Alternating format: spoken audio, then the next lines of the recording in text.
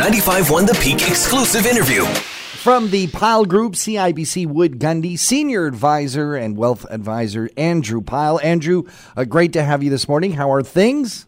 Great to be here, guys. Doing good. You know, Melanie, I have learned two very important things from Andrew Pyle in my lifetime. Oh, okay. In my Can we talk about those on the radio? Yes, we can. Not how to play euchre in the cafeteria. Well, that was it. I was going to say when to go alone on a lone hand in euchre, which is pretty much any time I think I'm going to win.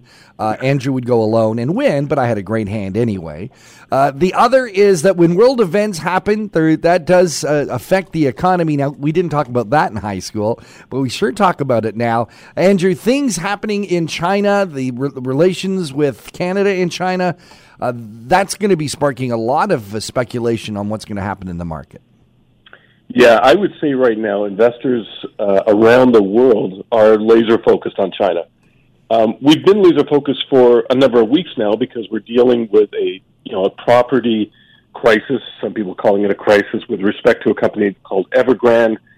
Concerns that company could fail, could default on its loans. And just thinking of the size of China's property market, it's huge. And so investors have been watching that for potential spillover to other sectors and other regions of the world.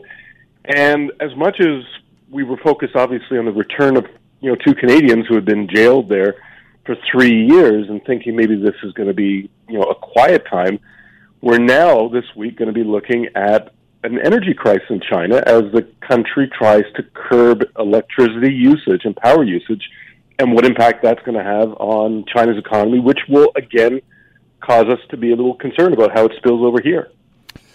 We all know that the U.S. is our biggest trading partner, but China factors in a big way as well. Well, exactly. China is our second largest trading partner after the States.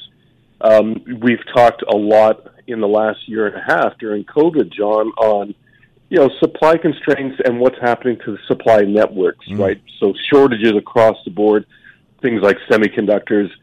And so it matters what is happening in China when it comes to things that could impact the production of the things that we use here or buy here, and the supply of raw materials, everything. So what we're seeing now in terms of energy prices spiking in China, keep in mind we have a Winter Olympics in China in February, and the government has committed to having blue skies. In other words, people watching the Olympics and not seeing smog and pollution. Wow. So to do that, China is really clamping down on energy usage across the board, which obviously includes manufacturers of things that are going into the supply chain. So I would say this is probably, at the end of the day, going to be more or potentially more serious for world markets and world economies than what we've been seeing with respect to the Evergrande issue and China's property market.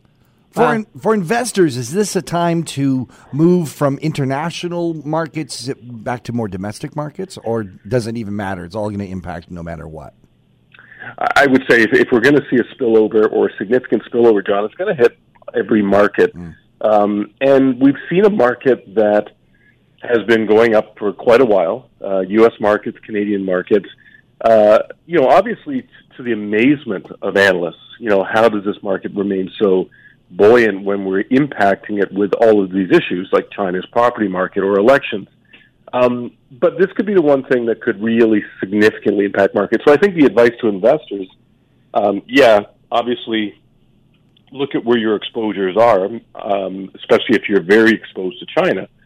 But in terms of general markets, I think you need to look at your portfolio and say, am I overexposed to the equity market in general? Because when we look at the things that potentially could cause equities to slip up in the weeks to come, and of course we're getting into the fall season, this would be one of them. And the good thing is at least you can see this. You can start planning, you can start looking at your portfolio, take a look at where your risks are in case you need to start pulling back. Andrew, folks have questions about what we've been talking about. You do quite a lot of informing the public on your website and through webinars. Exactly. So our website, our new website now, I guess, is pyle-group.com. But we still have the same links to all of the research that we've done in the past, our newsletters. We will be coming back with our conference calls in the next couple of weeks, so stay tuned for that, John. Fantastic. Andrew Pyle is Senior Wealth Advisor for the Pyle Group, CIBC Wood Gundy. Another 95.1 The Peak exclusive interview. For more discussions about your community, visit the Talk of the Town page at thepeakfm.com.